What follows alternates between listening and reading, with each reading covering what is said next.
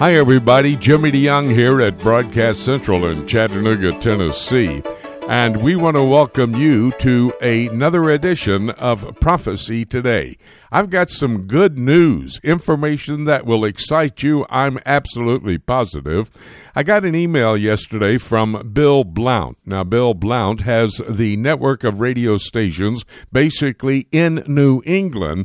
They are referred to as life-changing radio, and he has just been able to get permission from the FCC to put up a radio station in Boston, Massachusetts. He's been praying, and we've been praying with him for a long time about an affiliate there in Boston, another station. The call letters will be WILD. Yes, wild. And I'm wild about this excitement that we're just so excited for Bill Blount and all of his network personnel. Thank you, Bill, for carrying us for these many years, and thank you for sending me an email saying that we'll be on in the Boston area, maybe in the next week or two. We'll keep you posted on that. Well, that is great news to begin our prophecy program today. Well, let's go to Ken Temmerman. He's the man who covers geopolitical activities for us. Ken, Iran's leader, the supreme leader, is bitterly accusing the UAE, United Arab Emirates, of betraying the Muslim world with the Israel deal. Now, you don't expect much else from Iran, but I don't see that's a betrayal. What are your thoughts about this statement by the supreme leader there in Iran? Well, as you say, this is entirely predictable. The Iranian Islamic regime, or I call them the Islamic State of Iran, are dead set against any form of negotiation with Israel. So they see the UAE signing a peace treaty, really what amounts to a peace treaty, normalizing both diplomatic and economic relations with the State of Israel, as a betrayal of the Muslim world. What is going to be important is to see what Khamenei does to back this up. And we're going to talk about that a little bit later, his relationship with Hamas, another Palestinian group. But we'll see if the Iranians have the money to be able to back up these predictably fiery words. And we will talk about how the Hamas and the Palestinians are involved in this. In fact, let's do that right now. There was a meeting in Beirut, Lebanon this week, actually between Hamas and the Palestinian Islamic Jihad leaders. They met together. I would imagine it's the same issue that Iran has been talking about. What do you know about that story? Yes, it is the same issue, and you had the Hamas chief Haniyeh coming to Beirut from Turkey, where he had been meeting with Recep Tayyip Erdogan, the president, coming with reportedly $30 million in cash to distribute to other Palestinian leaders. Now, he went to Beirut to meet with the head of Islamic Jihad. Why? The head of Islamic Jihad cannot stay in Gaza. He is hunted by the Israelis, several of his predecessors. Islamic Jihad is the Palestinian group that has always been funded and supported by Tehran. Hamas sometimes is supported by Tehran, sometimes not. PIJ, or Palestinian Islamic Jihad, has always been supported by Iran for 25 years, 30 years. So it's very significant that he would meet, this Iranian proxy would meet with the head of Hamas, coming back from Turkey with his pockets full of cash, $30 million that he got from Erdogan, to plot against the Jewish state for having signed this agreement with the United Arab Emirates. That's the negative on that UAE-Israel peace accord that is continually developing, a very historic flight, the first of this last week, when there was an aircraft, an El Al aircraft, that would fly direct flight from Israel over to the United Arab Emirates and flying over the airspace of Saudi Arabia, which was quite interesting.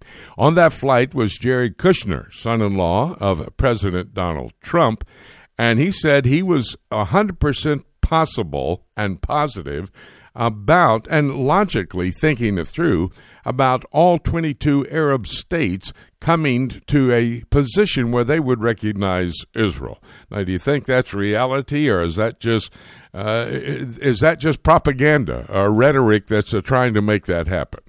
Well, let's just step back here a couple of years ago. Barack Obama was unable and unwilling, really, to make any peace agreement between Israel and its Arab neighbors. In fact, he wanted to empower Israel's fiercest enemy, Iran, with the nuclear deal in 2015. And when Trump came in, everybody said, well, this man is a foreign policy neophyte, doesn't know his elbow from a doorknob. He couldn't tell where Turkey is. He doesn't know Bahrain. He's never heard of the United Arab Emirates, except for he actually has Trump Towers, and on and on. People would say what a know-nothing he was, and yet in 3.5 short years, Trump had such major accomplishments in the foreign policy realm. He has pushed back against communist China.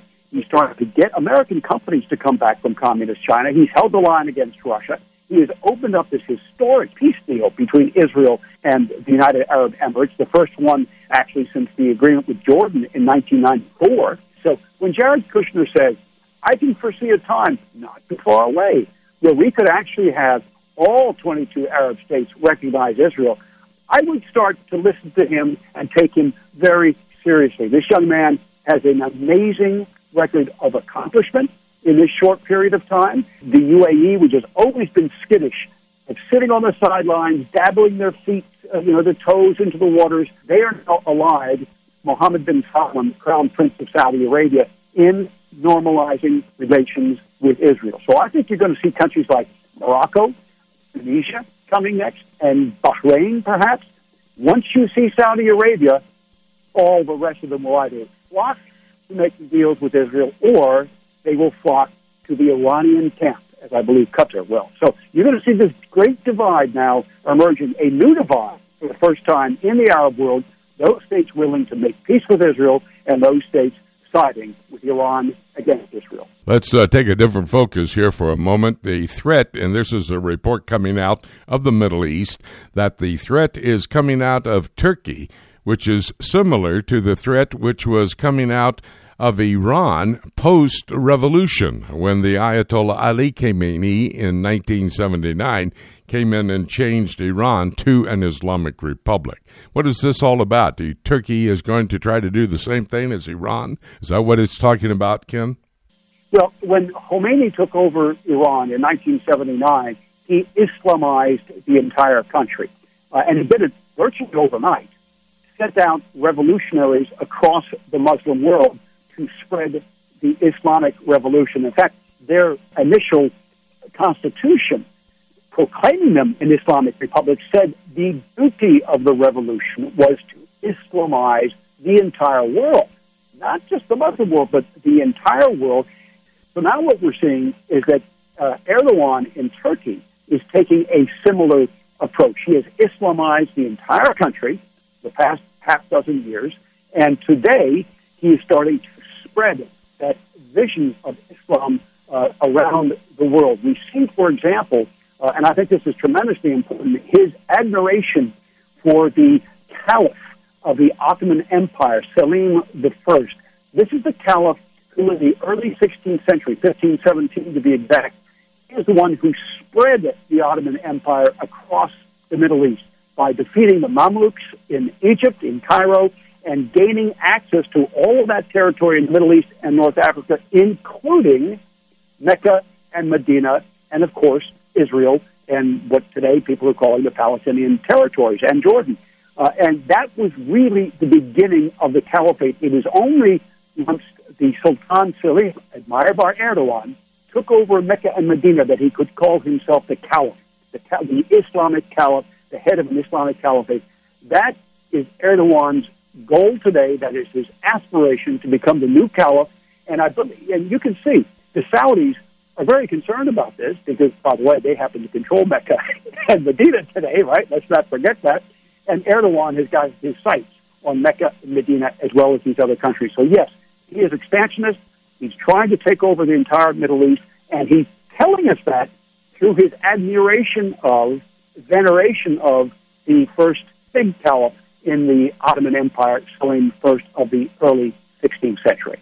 Ken, I think that is great background information for the desires that Tayyip Erdogan has in his love affair with the Ottoman Empire. and why the rest of the world should be worried about it.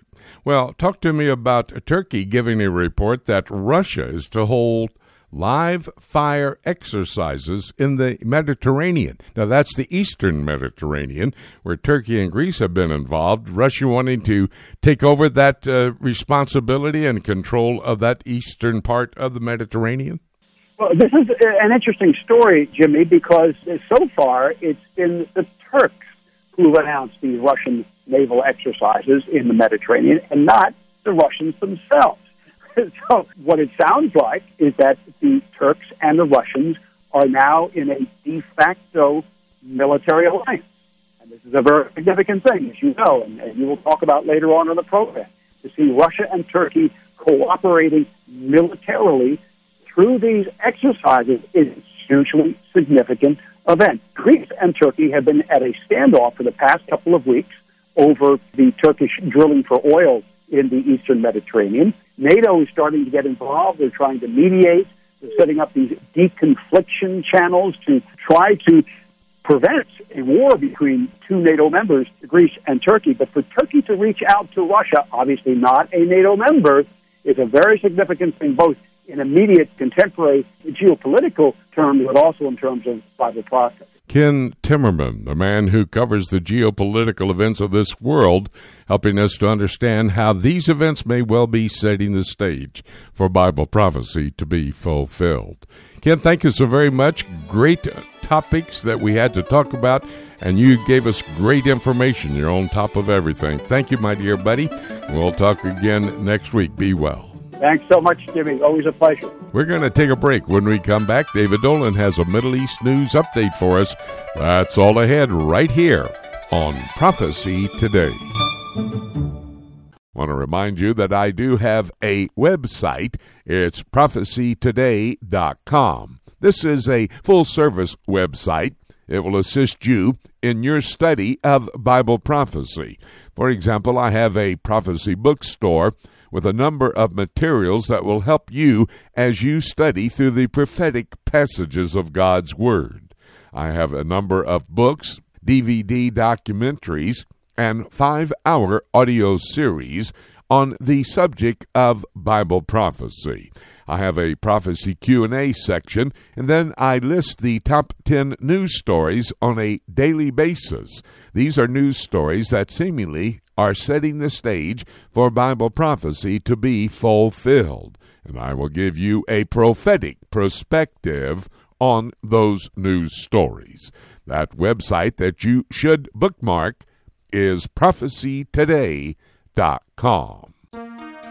The book of Revelation is God's final word to man and the timeline of the last days revealed to the Christians. This symbolism-filled example of apocalyptic literature can be difficult to understand, especially when simply reading it from beginning to end. Dr. Jimmy DeYoung's latest book, Revelation, A Chronology, takes a walk through the prophetic book of Revelation in the order that the events will take place, chronologically, sharing insights into its true meaning and doing so in an easy-to-understand and practical way. If you have difficulty understanding the book of Revelation, get your copy of Revelation, A Chronology, and let Dr. Jimmy DeYoung aid you in your understanding of this profound end-times prophecy book that God has preserved in His Scriptures for Christians in the last days. To order your copy of Jimmy DeYoung's Revelation, A Chronology, call us toll-free at 877-674-3298 or visit our website at prophecytoday.com. Welcome back to Prophecy Today. Jimmy DeYoung here at Broadcast Central in Chattanooga, Tennessee. Great to have you along. Looking forward to giving you an opportunity to hear what we are finding out from our broadcast partners. We're going to Dave Dolan in just a moment. Keep the dial set where it is. We have a lot of important broadcast partners' information coming your way here on Prophecy Today. David, I've got to talk to you about what broke from the White House on Friday. It seems like Serbia has planned to move their embassy to Jerusalem, and Kosovo has recognized Israel for the first time. That was the headline. What can you tell us about this? Well, Jimmy, we all remember the war in that part of Southeast Europe in the 1990s, how terrible it was. Of course, Kosovo and Serbia enemies. Kosovo, a majority Muslim state, Serbia, a mostly Christian country. Well, they were meeting their leaders at the White House with President Trump's team, or representatives of the leaders, I should say, were meeting there. And Friday morning, the White House announced that a breakthrough had taken place, that Serbia would move its embassy to Jerusalem. Just a few countries have done that. Of course, President Trump himself did that in May of 2018. And that Kosovo, majority Muslim country, would formally recognize Israel, establish diplomatic ties with Israel. Prime Minister Netanyahu immediately hailed the moves. He said Israel would be glad and would quickly establish diplomatic relations with Kosovo. Now, they already have them with Serbia, but he very much welcomed their move to Jerusalem of their embassy. Again, it's another small but important breakthrough. Israel increasing its ties around the world, and the United States administration helping it to do so, of course, following the accord with the UAE. As a journalist in Jerusalem in the 90s, I could hear those bombers flying over from Europe over into Kosovo and into the area of Serbia as well, trying to bring that to some type of a climax and a peaceful resolution. Very interesting report, late-breaking information that you're hearing right here on Prophecy Today. Well, that did not outshadow, though, however, David, what happened at the first of this last week on August the 31st, a historic flight from Israel to the United Arab Emirates and a continuation of the peace process. That was exciting information as well, wasn't it? Well, it was, Jimmy, and of course the president's son-in-law, Jared Kushner, was on the flight, and other U.S. officials and Israeli officials. And that was followed by new announcements of business deals being made between UAE companies and businesses and Israeli companies, especially in the high-tech field. So that is taking off very, very fast. But, Jimmy, the news in Israel this week was actually dominated by the reported possibility that the UAE will buy F-35 jets from the United States. Until now, only Israel has had those stealth aircraft, and the U.S., of course, has pledged to keep Israel's technological superiority intact. And so there's a lot of opposition to that F-35 potential sale. Prime Minister Netanyahu originally said that it wasn't part of the deal, but after Mike Pompeo visited Jerusalem, he stopped talking about it at all. And the press this week was reporting that it's because it is part of the deal, and that it's one that the Israeli government isn't so happy about, and so they're underplaying that apparently. And I do believe that the Prime Minister basically on Friday denied that he knew about that prior to the deal that did take place between Israel and the UAE. However, the Prime Minister also saying many more secret talks going on with Arab nations after the Israeli-UAE deal, and we just talked about Serbia and Kosovo just a moment ago. Erdogan, however, Tayyip Erdogan, who is the president of Turkey, he's snubbing the UAE and actually backing Palestinian resistance to this deal. What do you know about that? Well, he's continuing his anti-Israel moves, and as we talked about last week, his apparent attempts to be the new caliph in the region and to have far more control in Jerusalem than he's had since the Ottoman Empire was kicked out of there at the end of World War I. So it's just Erdogan reasserting the fundamentalist Islamic view of Israel. Obviously, Kosovo does not share that, or the government of Kosovo, since they're recognizing Israel. Obviously, the leaders of the UAE do not feel that way. And as we've talked about, it's a coalition of Turkey and Iran and Hamas and Hezbollah and other radical groups against the more moderate Arabs, Egypt, Jordan, and now the UAE. And that's how it's developed. But Turkey's role, very, very bad, and just causing problems, really, Jimmy, in the region. Yes, and allowing some of the leaders of Hamas to meet with him there in Istanbul as well, and then offering them citizenship in Turkey so they could continue their armed struggle against the Jewish state of Israel. Meanwhile, the UAE saying, hey, we're not traitors, folks, but the Palestinian leaders are corrupt, and they need to get themselves corrected. I mean, that is really, really true, isn't it? It's true, and it's extremely rare to hear any other Arabs criticize the Palestinians because, of course, that's been the cause célèbre of the Arab world for well more than half a century, opposition to Israel and the desire to see it disappear, enemies of Israel per se. But, Jimmy, there is on the streets of these countries just a weariness over this continuing conflict and the internal problems that the Arab countries have, and the war in Syria and the war in Iraq and the internal strife in Egypt, and we could go on and on.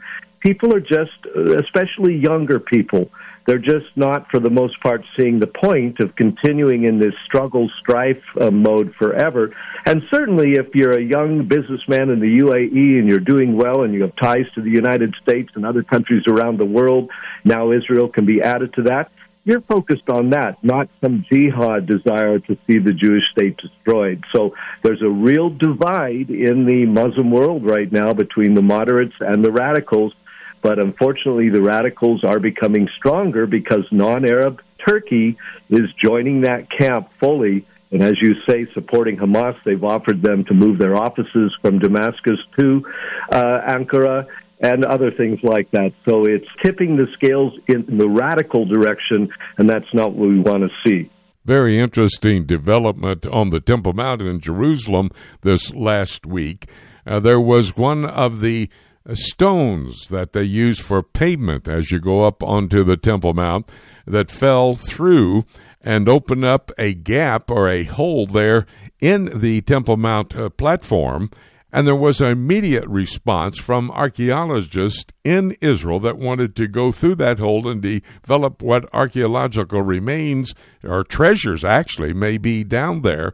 But by the end of the week, the Waqf, W-A-Q-F, the Waqf, who is the Islamic trust with custodial control of the Temple Mount, filled it up with cement. Some are even saying, I read somebody say, that may have well been a tunnel to the chamber where the Ark of the Covenant is. Can you tell us anything about what happened there?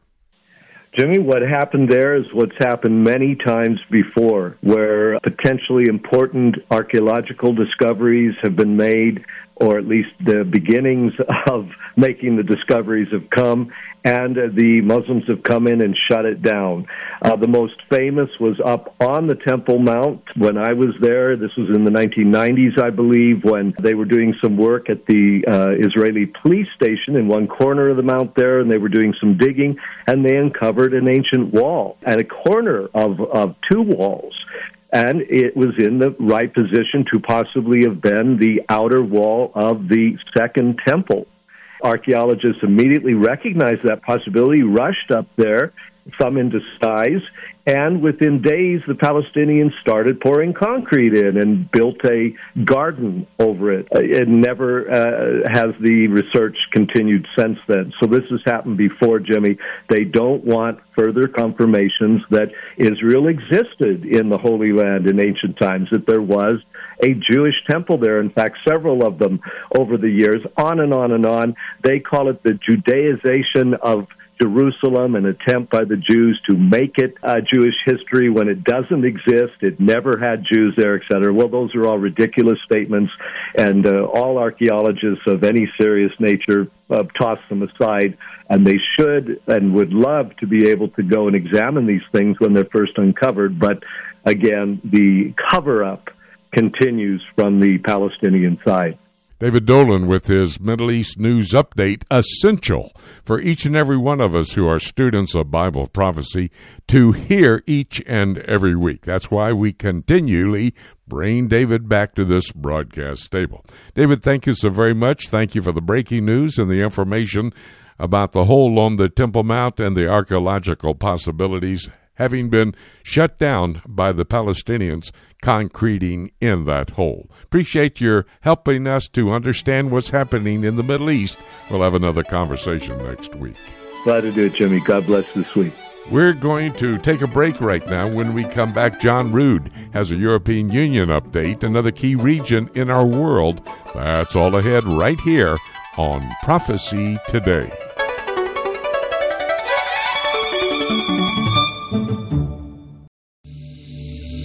Have you always wanted to visit the land of Israel? Imagine what it would be like to walk in the footsteps of Jesus. With Joshua Travel, you can visit Israel past, present, and prophetic. The Bible will come alive as you see places like the Shepherd's Field where our Lord was born, Caesarea Philippi, Cana of Galilee, Capernaum, the Garden of Gethsemane, and the Garden Tomb. You'll even experience an exciting boat ride on the Sea of Galilee. You'll visit each site with Bible in hand as we take the time to not just visit the sites, but to help you understand their importance to our biblical heritage and to our prophetic future. We will place special emphasis on the eternal city of Jerusalem, the most important city in the world, and the place from where Jesus will rule and reign one day. Call Joshua Travel today at 423-821-3635 to find out more about this trip of a lifetime, or you can visit us online at joshuatravel.com.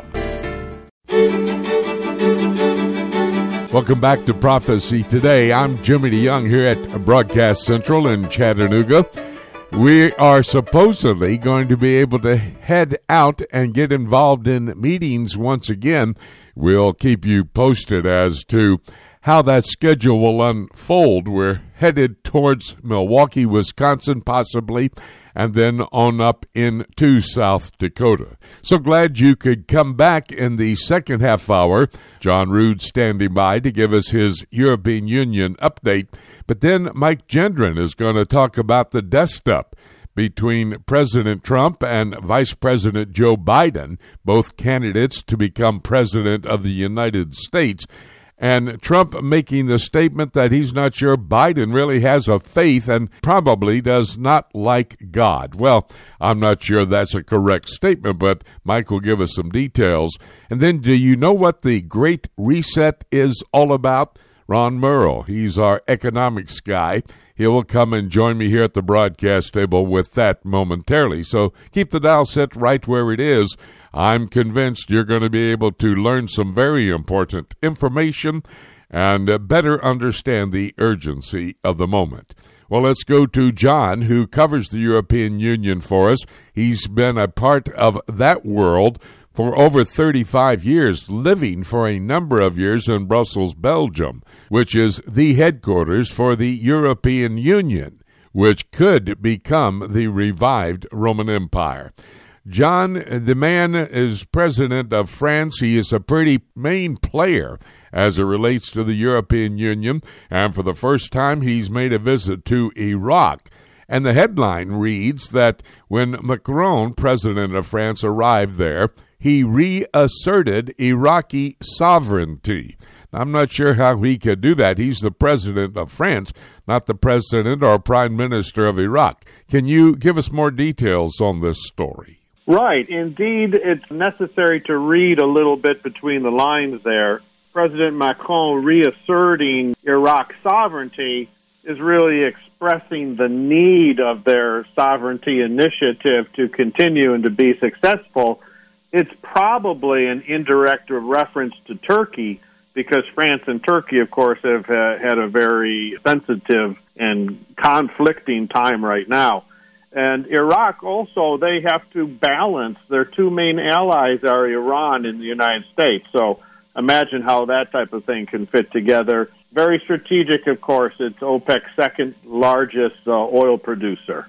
That is so key to our understanding the future of this war-torn country of Iraq, and quite interesting that a key member of the European Union would visit them at this time.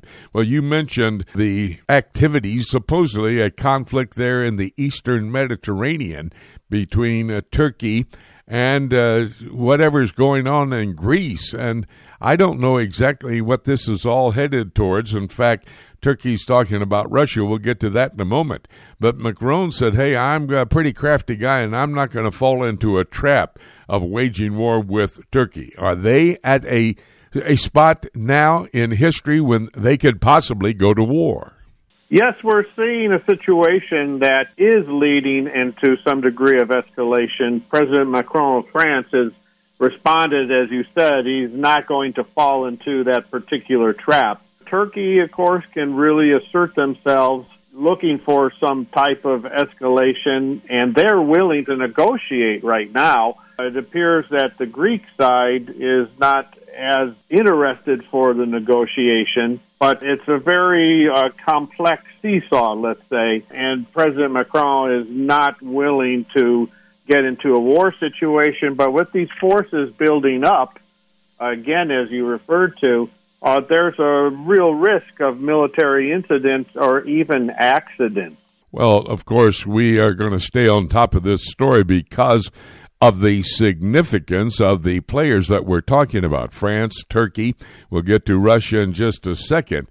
But quite interestingly to me is the fact that the European Union has had a hesitancy about trying to consider even putting Turkey in the European Union. They are a co-equal member of NATO with the rest of the European Union member states. But they were very hesitant early on, and they don't seem like they're willing now to allow Turkey to become a member state in the EU, are they? Many years ago, I was in the EU Parlement building, which is for the Commission. An official there talked to me even back in those days concerning Turkey, and he was very concerned with the Turkish population and confided with me saying that Turkey would not join the European Union simply because of the population would result in such a large representation in the parliament. But of course, that's nothing for all of the decades that have gone through. Turkey, being a NATO member, is even coming against other NATO members, very conflicting. So it is an escalation, as we mentioned earlier. Yes, it's an escalation, and the Islamic population and the radical Islamic population of Turkey is probably a key problem as it relates to the EU as well. Well, I mentioned Russia. It looks like Turkey's announcing that Russia is going to hold live fire exercises in the Mediterranean. And we're talking about the eastern part of the Mediterranean. We mentioned a moment ago, Turkey and Greece are at odds over that particular piece of ocean. Why is Russia getting involved? Do they want to put down Turkey, or do they just want to have a major presence there in the Mediterranean? Well, Turkey actually made the announcement of the Russian military exercises, which would be live fire naval exercises in the eastern Mediterranean. And this is the hot spot right now. Turkey is saying it's for the purposes of oil and gas exploration. Now they're saying Russia is getting involved. I'm not sure what all the exercises would entail, but it is emphasized that they're live fire exercises, so that sounds serious enough to me. NATO is really looking for some type of de-escalation. The Secretary General came out and really wants to have some type of technical talks about these conflicts now, Turkey, France, Turkey, and Greece. But consider that how rare it must be for a NATO member to have some type of de-conflict mechanism which could actually result in a military action or, exchange of fire with another NATO member. There's something here that really seriously needs to be dealt with. John, I know that China is not a member of the European Union, but they are calling on Europe to unite against the extremist U.S. forces. Now, that is only telling us that China and the United States are at odds in certain parts of the world, and in fact, as it relates to who's going to be the leader of the known world. Why is China calling on Europe? Do they believe that Europe will join sides with them instead of the United States? I believe certainly that's part of their motive, trying to get Europe on their side. The Chinese foreign minister had made a tour. The first country he went to was Italy. China had provided some of the medical assistance for COVID when Italy was in the crisis. And then again, they were most likely the source because there were a lot of Chinese workers that went there. But the Chinese foreign minister has come out with some concerning statements on this tour, including that China-U.S. relations are in the gravest situation since diplomatic relations began, and accusing the United States that they are coercing countries to take sides. And we know there's issues concerning the U.S. influence, Hong Kong, Huawei telecommunications, and so forth. But it looks to me that China is actually trying to coerce Europe to take sides. Europe has had this new policy, which the key phrase is strategic autonomy. And so this is the EU diplomatic way, let's say, to make their decisions free of United States influence. They want to show interest to China, and at the same time, the EU foreign policy chief, Josep Borrell, he came out recently calling China a new empire. What a system of checks and balances going on here. Europe, as usual, is trying to play all sides and usually comes out with a weak stance.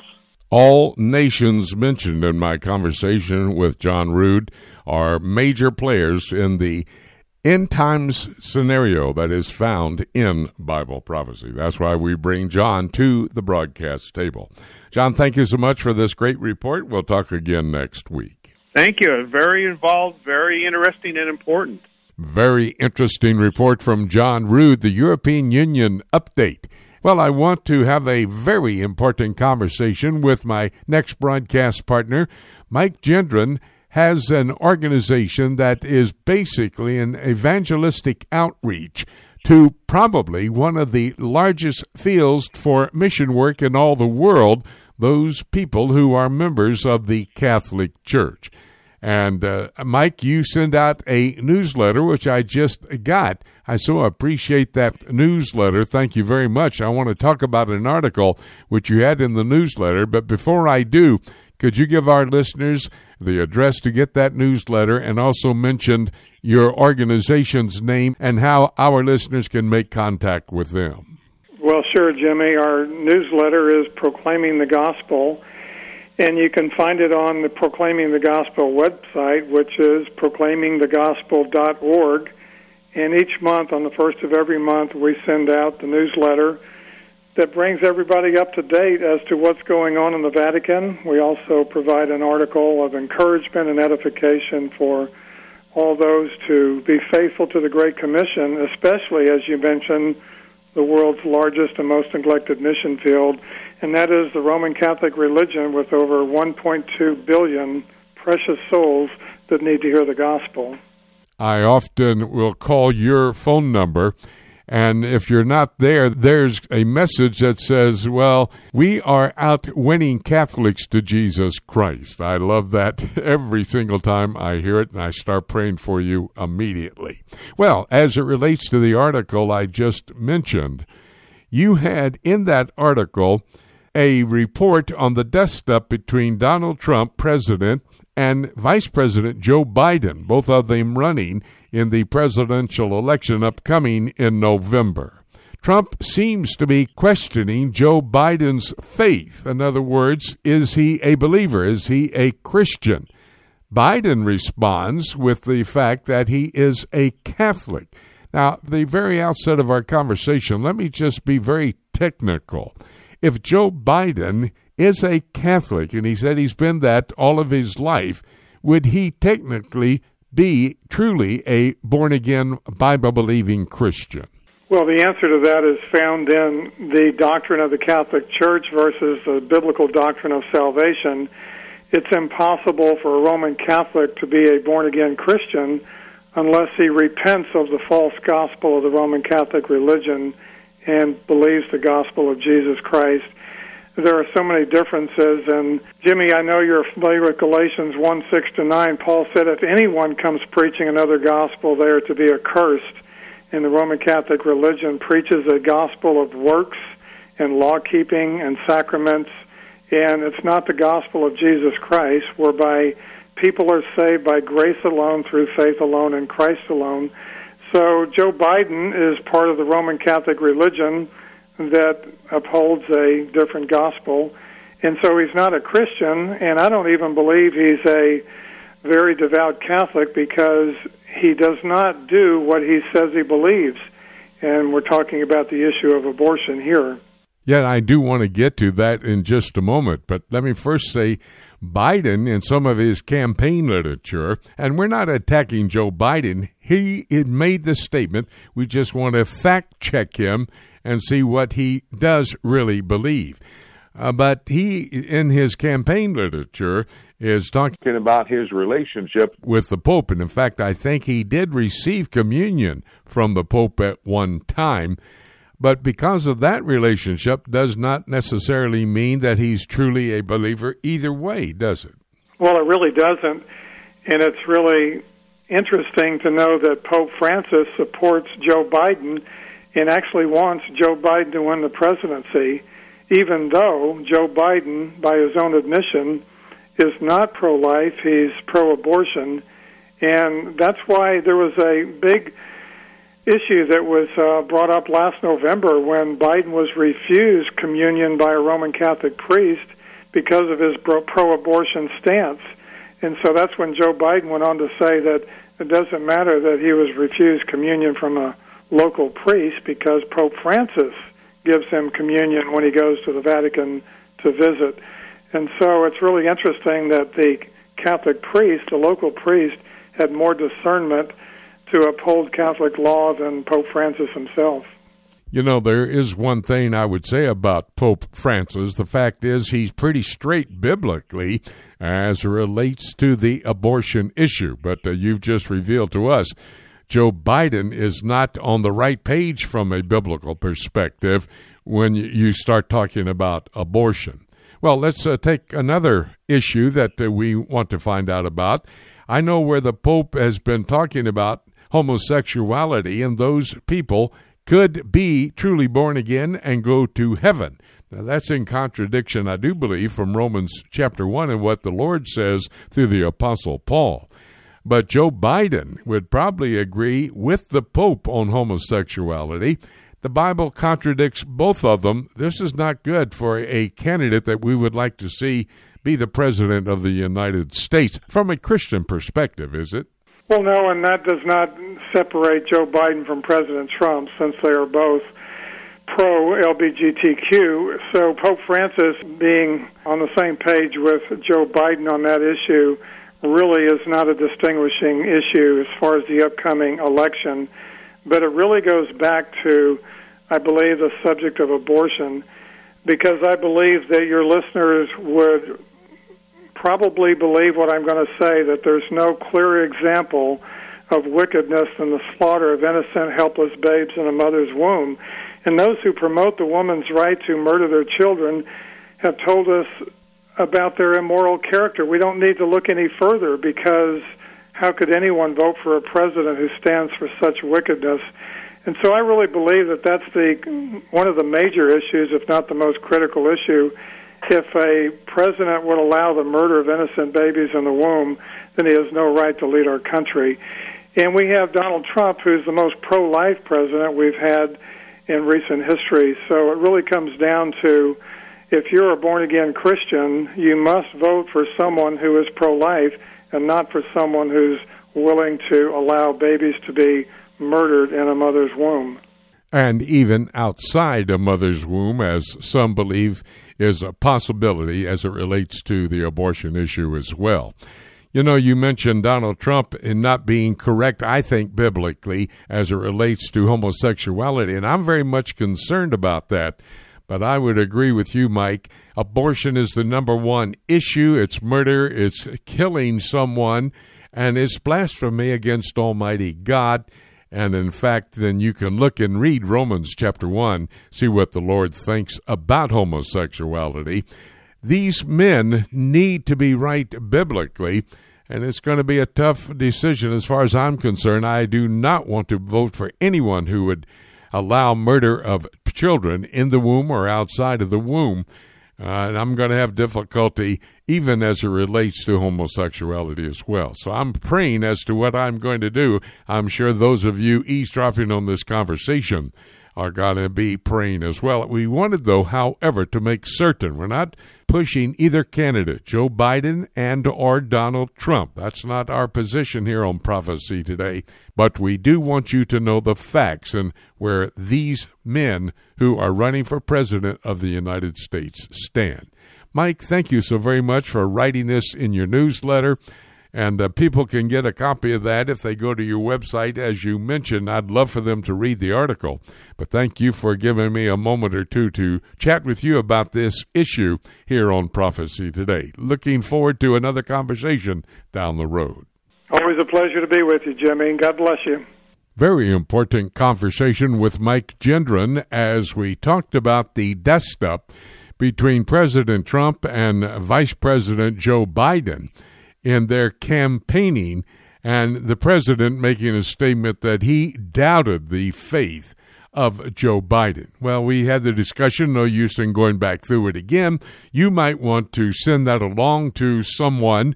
You can do that by going to my website, prophecytoday.com, and there you will be able to find the link that will allow you to send to a friend or a family member so they can hear that very important conversation. Well, here's another important conversation we're going to have. My broadcast partner is going to be Ron Morrow. He is an economic analyst. He has been doing this for 30, 40 years. He is very talented in that area. So therefore, I go to him when I have a question as it relates to the economic situation in our world today. And basically, Ron, I brought you to the broadcast table because of an email we received from one of our listeners. It said this, let me read it. Dear Dr. DeYoung, first, thank you for all that you and your guest speakers do to bring us to the truth and the perspective of today's events. Then she asked, could you please ask one of your speakers their opinion on the World Economic Forum and the Great Reset that they want to initiate as of January 2021. Thought that was a very interesting question from one of our listeners, somebody really on top of what's going on in this world. So, Ron, first of all, talk to me about can you let us know who the World Economic Forum is today?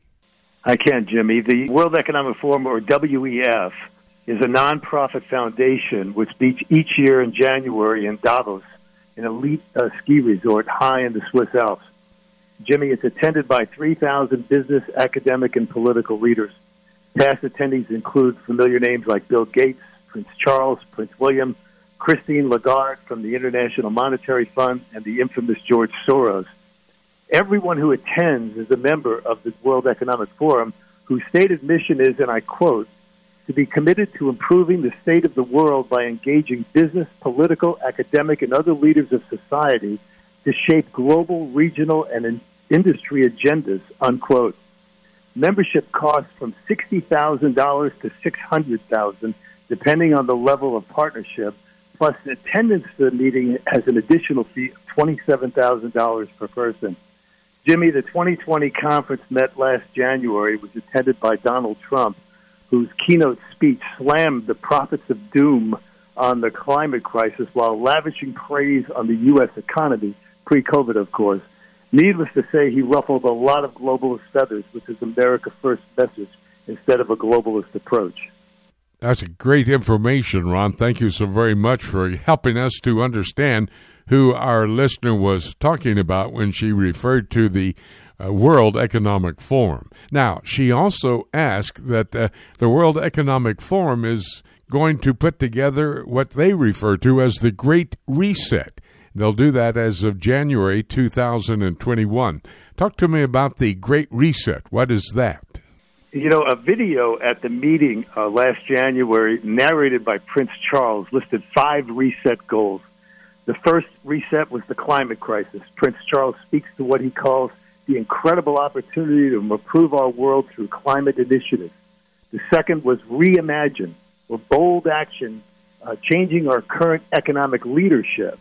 Number 3 was rethink, calls for placing nature at the heart of how we operate. Number 4, reinvent, claims that the world is on the verge of a major breakthrough in sustainable energy. And finally, Revolution, calling for a paradigm shift in action at a revolutionary pace. The message was very clear. We cannot waste any more time, double exclamation point. Wow. Cannot waste any more time. Well, I have done a little bit of reading on this. You're the expert, Ron, but I want to ask you, could this great reset actually be involved in what they are referring to, that it may usher in a new world order? Is that a possibility? Yeah, the Great Reset basically is the blueprint for the New World Order. But right now, there are three obstacles in the way. Number one, Donald J. Trump and his America First nationalist platform, and the president's assertion that America will never be a socialist nation. Number two is a lack of a global leader on the world stage who can command the respect of the 3,000 attendees, also known as the 1%. And number three, due to COVID-19, the January 25th meeting will be digital, where key global leaders will share their views on the state of the world. A full meeting will probably not happen until early summer 2021. Ron, take a moment and explain what would it mean if it does usher in a new world order. What is that all about? At this past meeting, WEF boss Klaus Schwab spoke of a community of common interest, which is little more than a revamped Marxist approach to government. It would mean less freedom and much more government. The Great Reset wants to re-engineer industries, societies, economies, education, and even thinking. It calls for a new social contract centered on social justice. Talk to me, Ron, and I know you're a student of Bible prophecy. Before I ask you the next question, tell people how they could go to your website, find out what you're doing there on Prophecy Tracker. Thank you for mentioning it, Jimmy. Our website, prophecytracker.org, we've been operating for about 8 years. We cover everything we can on the New World Order. We cover the global economy, and we do as much work as we can on the Middle East. We have headlines coming out pretty much all day, and we try to get 1 to 2 blog posts in every day with some sort of prophecy teaching in it. prophecytracker.org. Okay, now that sets me up for my last question with you, Ron. It seems like what we've been talking about fits into the prophetic scenario for the appearance of Antichrist and actually his economic plan for the last days. Do you agree with that? I really do, Jimmy. Since Antichrist only has 7 years, it appears that the secular global elites are building his government's infrastructure. And therefore, that would make the opportunity for the Antichrist to come on the scene and follow through with what the book of Revelation chapter 13 tells us about everyone in the world at the midway point of the tribulation period having to take a mark on the forehead or the back of the hand to be able to buy or sell. That indeed would be the Great Reset. Ron, thank you so very much. I appreciate the conversation, the insight, and very important information about these two different items we wanted to discuss today, the World Economic Forum and the Great Reset. Appreciate it, my good friend. We'll talk again real soon. Thank you, Jimmy. God bless. Great information from Ron Murrow on the situation with the World Economic Forum and the Great Reset. This is key to understanding the future prophetic scenario found in God's Word. We're going to have to take a break. When we come back, one more broadcast partner, David James. He's standing by. That's all ahead right here on Prophecy Today.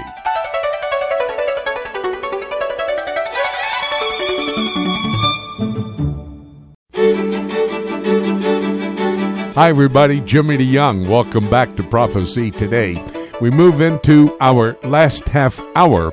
David James standing by. We're going to have a very important discussion. Please stay tuned for that.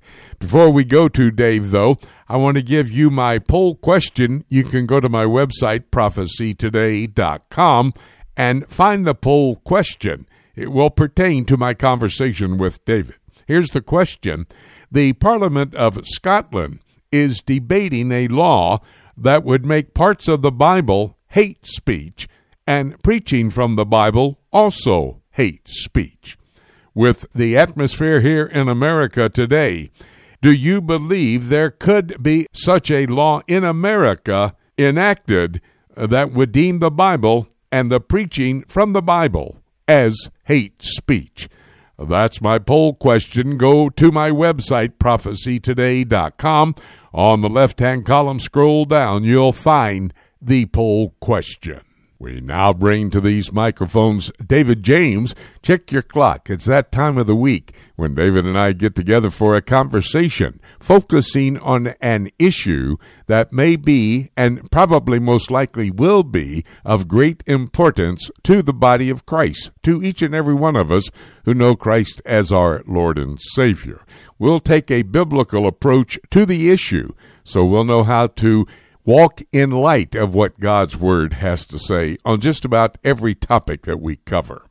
David, before we get to our main topic for this week, we received 2 prophecy-related questions from one of our listeners, one concerning the timing of Daniel's 70 weeks, and the other related to the destruction of Babylon.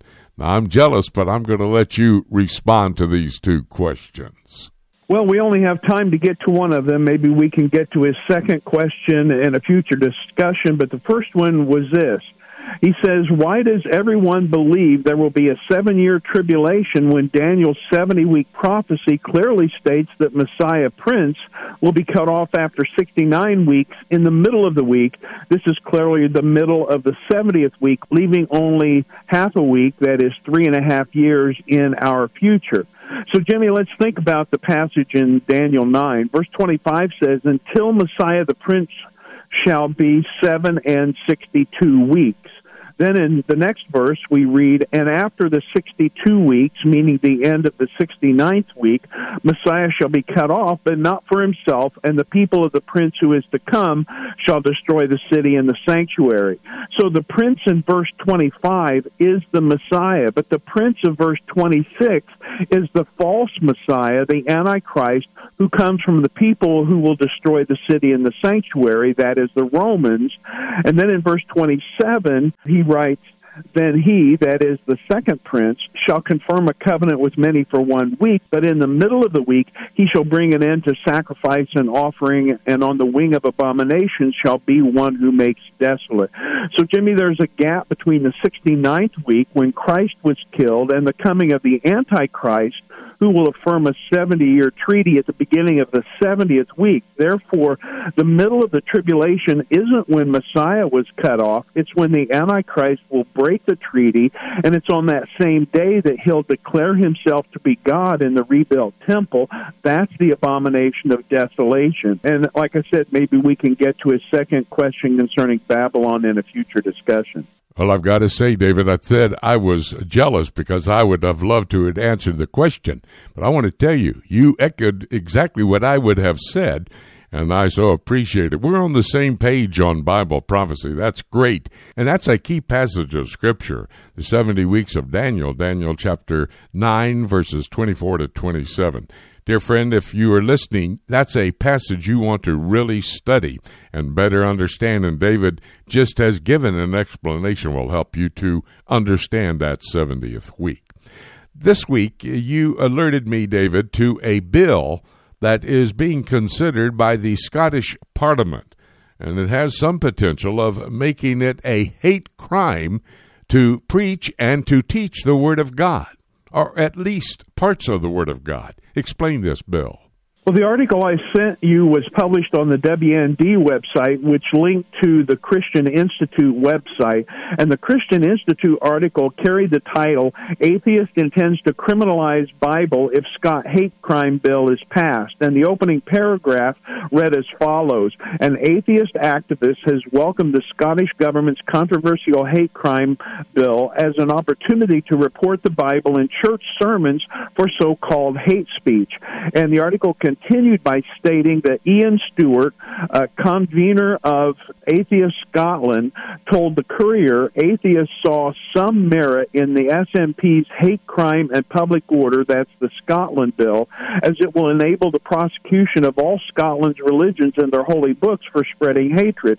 And they went on to quote this atheist as saying, we fully intend to monitor all holy books, sermons and places of worship, and the social media accounts of the various religions and report any hatred to Scotland Police for criminal investigation. And then the article quoted the Deputy Director for Public Affairs at the Christian Institute, who said, if passed, the Hate Crime and Public Order bill would criminalize words deemed likely to, quote-unquote, stir up hatred against particular groups.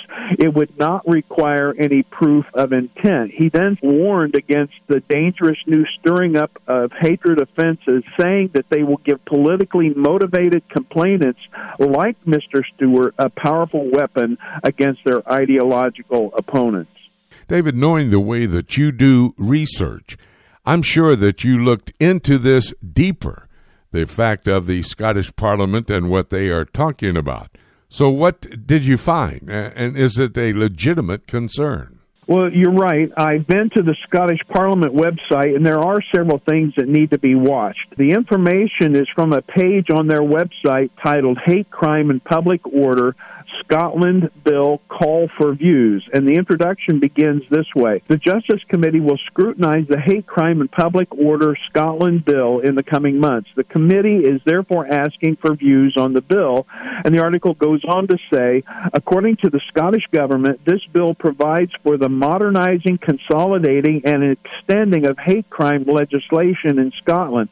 And continuing, it says this, in its view, legislation in this area has evolved over time in a fragmented manner, with the result that different elements of hate crime law are located in different statutes.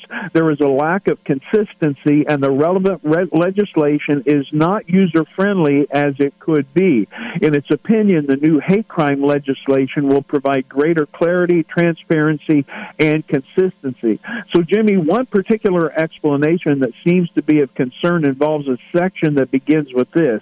In addition to consolidation, the bill seeks to modernize and extend existing hate crime legislation.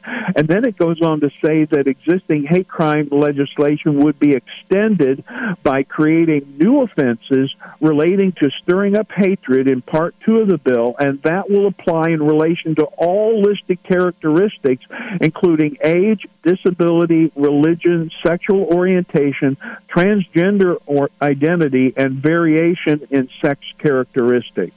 So, David, as a follow-up to this impending legislation, with Great Britain and many other countries not having the kinds of First Amendment protections that we have here in the United States, are people there concerned about the possible implications of all of this?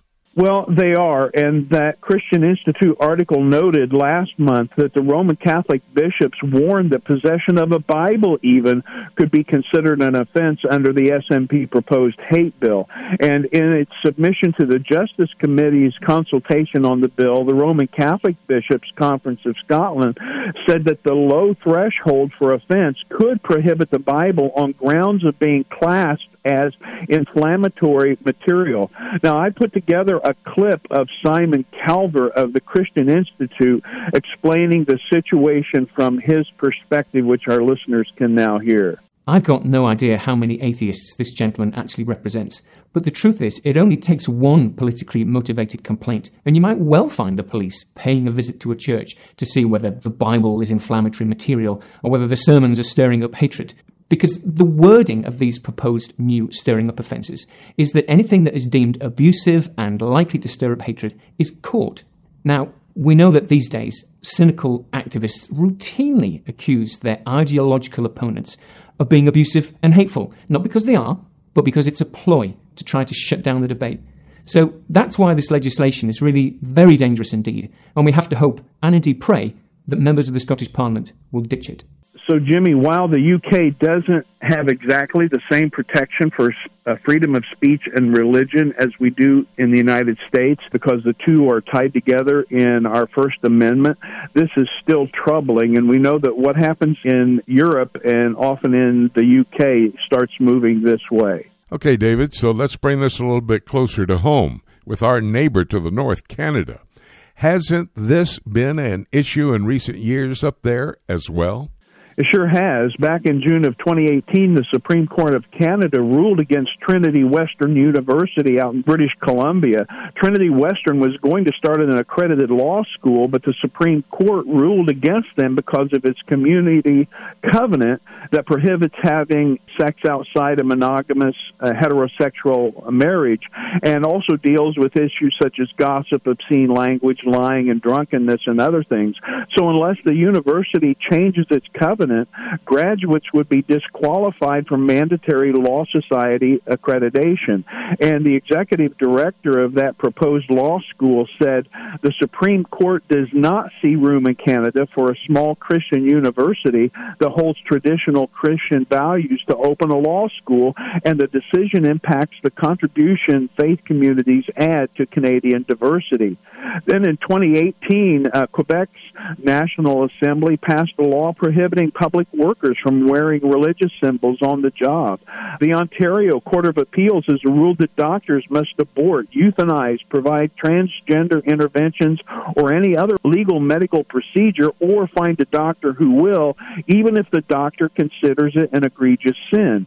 And then in 2019, a pastor was arrested in Toronto for street preaching in a largely LGBT community, even though he didn't single out homosexuality. And one of the things he said was, Jesus died for the sinner. Every heterosexual has sin. Every homosexual has sin. Sin is when we violate the laws of God. And a mob formed, and he was assaulted, but when the police arrived, it was the pastor who was blamed and arrested for disturbing the peace. Boy, that is very shocking information that you have just given us. Well, David, it leaves me with a couple of questions to ask before we close out our conversation. Number one, do you see the possibility of something like this coming to the United States? And then number two, if it does, how do we as believers respond? Well, Jimmy, when we were discussing the government mandates related to COVID-19 a few weeks ago, it was obvious that some of our listeners were concerned that this is exactly what's already happening here in this country. And as I've watched this develop since January, there's definitely been movement in thinking about this among believers. You know, initially, almost everyone was willing to be tolerant, at least temporarily, although some were defiant from the beginning. But now that we're over 8 months into this, I'm seeing more and more believers saying enough is enough. And with the CDC's report this week that only 6% of reported COVID-19 deaths had no other comorbidity or high-risk factors, more are agreeing with what John MacArthur said this week, and he made the statement, "We've been played." In today's political, social, and religious climate in America, I think it's just a matter of time before more and more of what we would hold as biblical teaching is going to end up being challenged, including in the courts. And I think there will be hard lines crossed if and when we're told we cannot preach or teach certain passages from Scripture or incorporate biblical principles into our doctrinal statements or business practices. If that happens, then we'll have no choice but to take a stand, even if it means arrest, conviction, and jail time. When it comes to that, Jimmy, our greater allegiance is to the Lord and His Word. Absolutely. Amen to that. And we do, as we think through what you've just told us on this conversation today, do look towards the time of the rapture, because this is setting the stage for that to happen. The world is going to get worse and worse, not better and better. Thank you, David, for all of your research. Appreciate it so very much. Great information. Thanks for the warning to the body of Christ. And we look forward to another conversation, another issue next week. Always thank you for that opportunity, Jimmy. We're going to take a break, and when we come back, all the broadcast partners had information to bring to the table. I'll take it, open the Bible, take a look at the book, and see how close we are to that rapture. It's all ahead right here on Prophecy Today. How do you like your news? You know, Jimmy, folks are listening to the news every single day, but sometimes they're getting that liberal bent, and we want them to have a different look at the news. Jay, that's correct. I have listened to ABC, CBS, and NBC when I returned from Jerusalem back to the United States, having just witnessed a news event in the Middle East, and hear the commentators over here speaking something almost different. That's why I write the Until newsletter, and it takes the leading news stories of the month.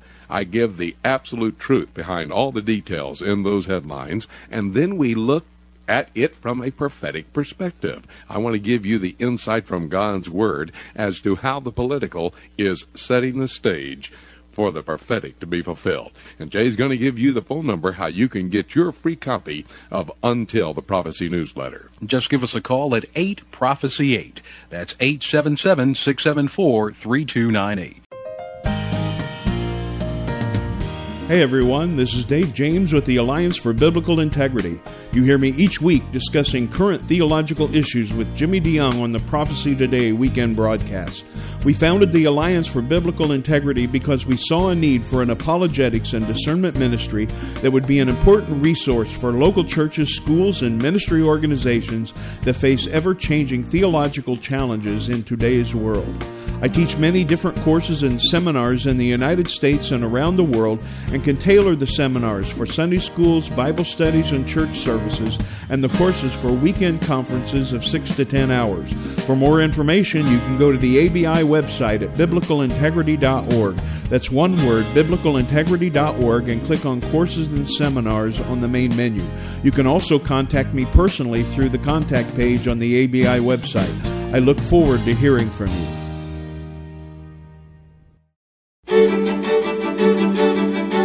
It's time right now here on Prophecy Today for us to take a look at the book.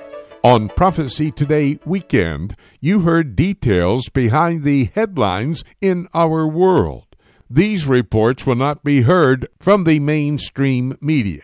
In fact, you heard reports on news stories not heard anyplace else except here on Prophecy Today. That's the advantage that we have with our broadcast partners scattered across the world. I'm so grateful to these guys and their insight. This is actually the main purpose for this program. And by the way, if you missed any of my broadcast partners' reports, go to my website, prophecytoday.com. Then go to PTRN, Prophecy Today Radio Network. There you can listen to any and all of the reports from today's broadcast. Please, by the way, tell a friend or a family member about these reports, and maybe you can interest them in understanding the prophetic scenario found in the Word of God as is being played out. And evidence to that statement is what my broadcast partners reported on today. If you'll allow me now, I'm going to give you my prophetic perspective on these reports. Ken Timmerman came to the broadcast table. He covers geopolitical activities for us, and he talked about Jared Kushner, son-in-law to President Trump, saying that 100% of the 22 Arab states will follow the lead of the United Arab Emirates for peace with Israel. I want to tell you this, my dear friend. I hope Jared Kushner is correct. If all 22 Arab states follow the example of the UAE, that would set the stage for Bible prophecy to be fulfilled. And I'm speaking of Daniel chapter 9 and verse 27, where it says that the Antichrist will confirm. He'll not sign, but confirm the peace treaties on the table. And ultimately, peace between the Arabs and the Jewish state of Israel will fall apart. That then brings Daniel 9:27 into play. David Dolan gave us his Middle East news update, which is essential for us who study Bible prophecy. And David talked about the historic flight to the UAE, and that flight going over Saudi Arabian airspace. You know, Israel and the UAE have agreed to a peace agreement, the very first one in 26 years. This one followed the one between Jordan and Israel back in 1994. There is more to come. The Prime Minister said secret talks are going on now between the Jewish state of Israel and the 22 Arab states. You know, this is, again, tangible evidence to the fulfillment of Bible prophecy. It's not moving away from it, but as I said, Daniel 9:27 much better in focus today than it was just a week ago. And then we had John Rood, who covers another major region of the world, the European Union. And he talked about the French President Macron visiting Iraq.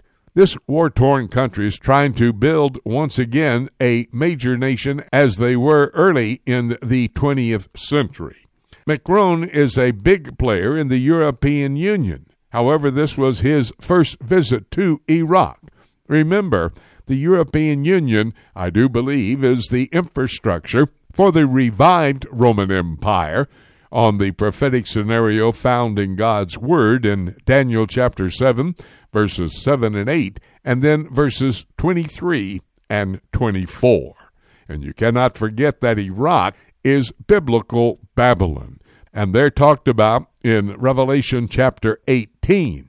The scenario played out when the Antichrist will control the economies of the world, everybody having to have the mark of the beast in order to be able to buy or sell.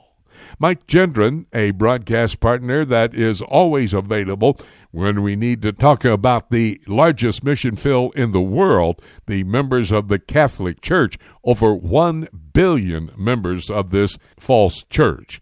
The conversation this time was about Joe Biden's faith, and technically, Joe is not a Christian.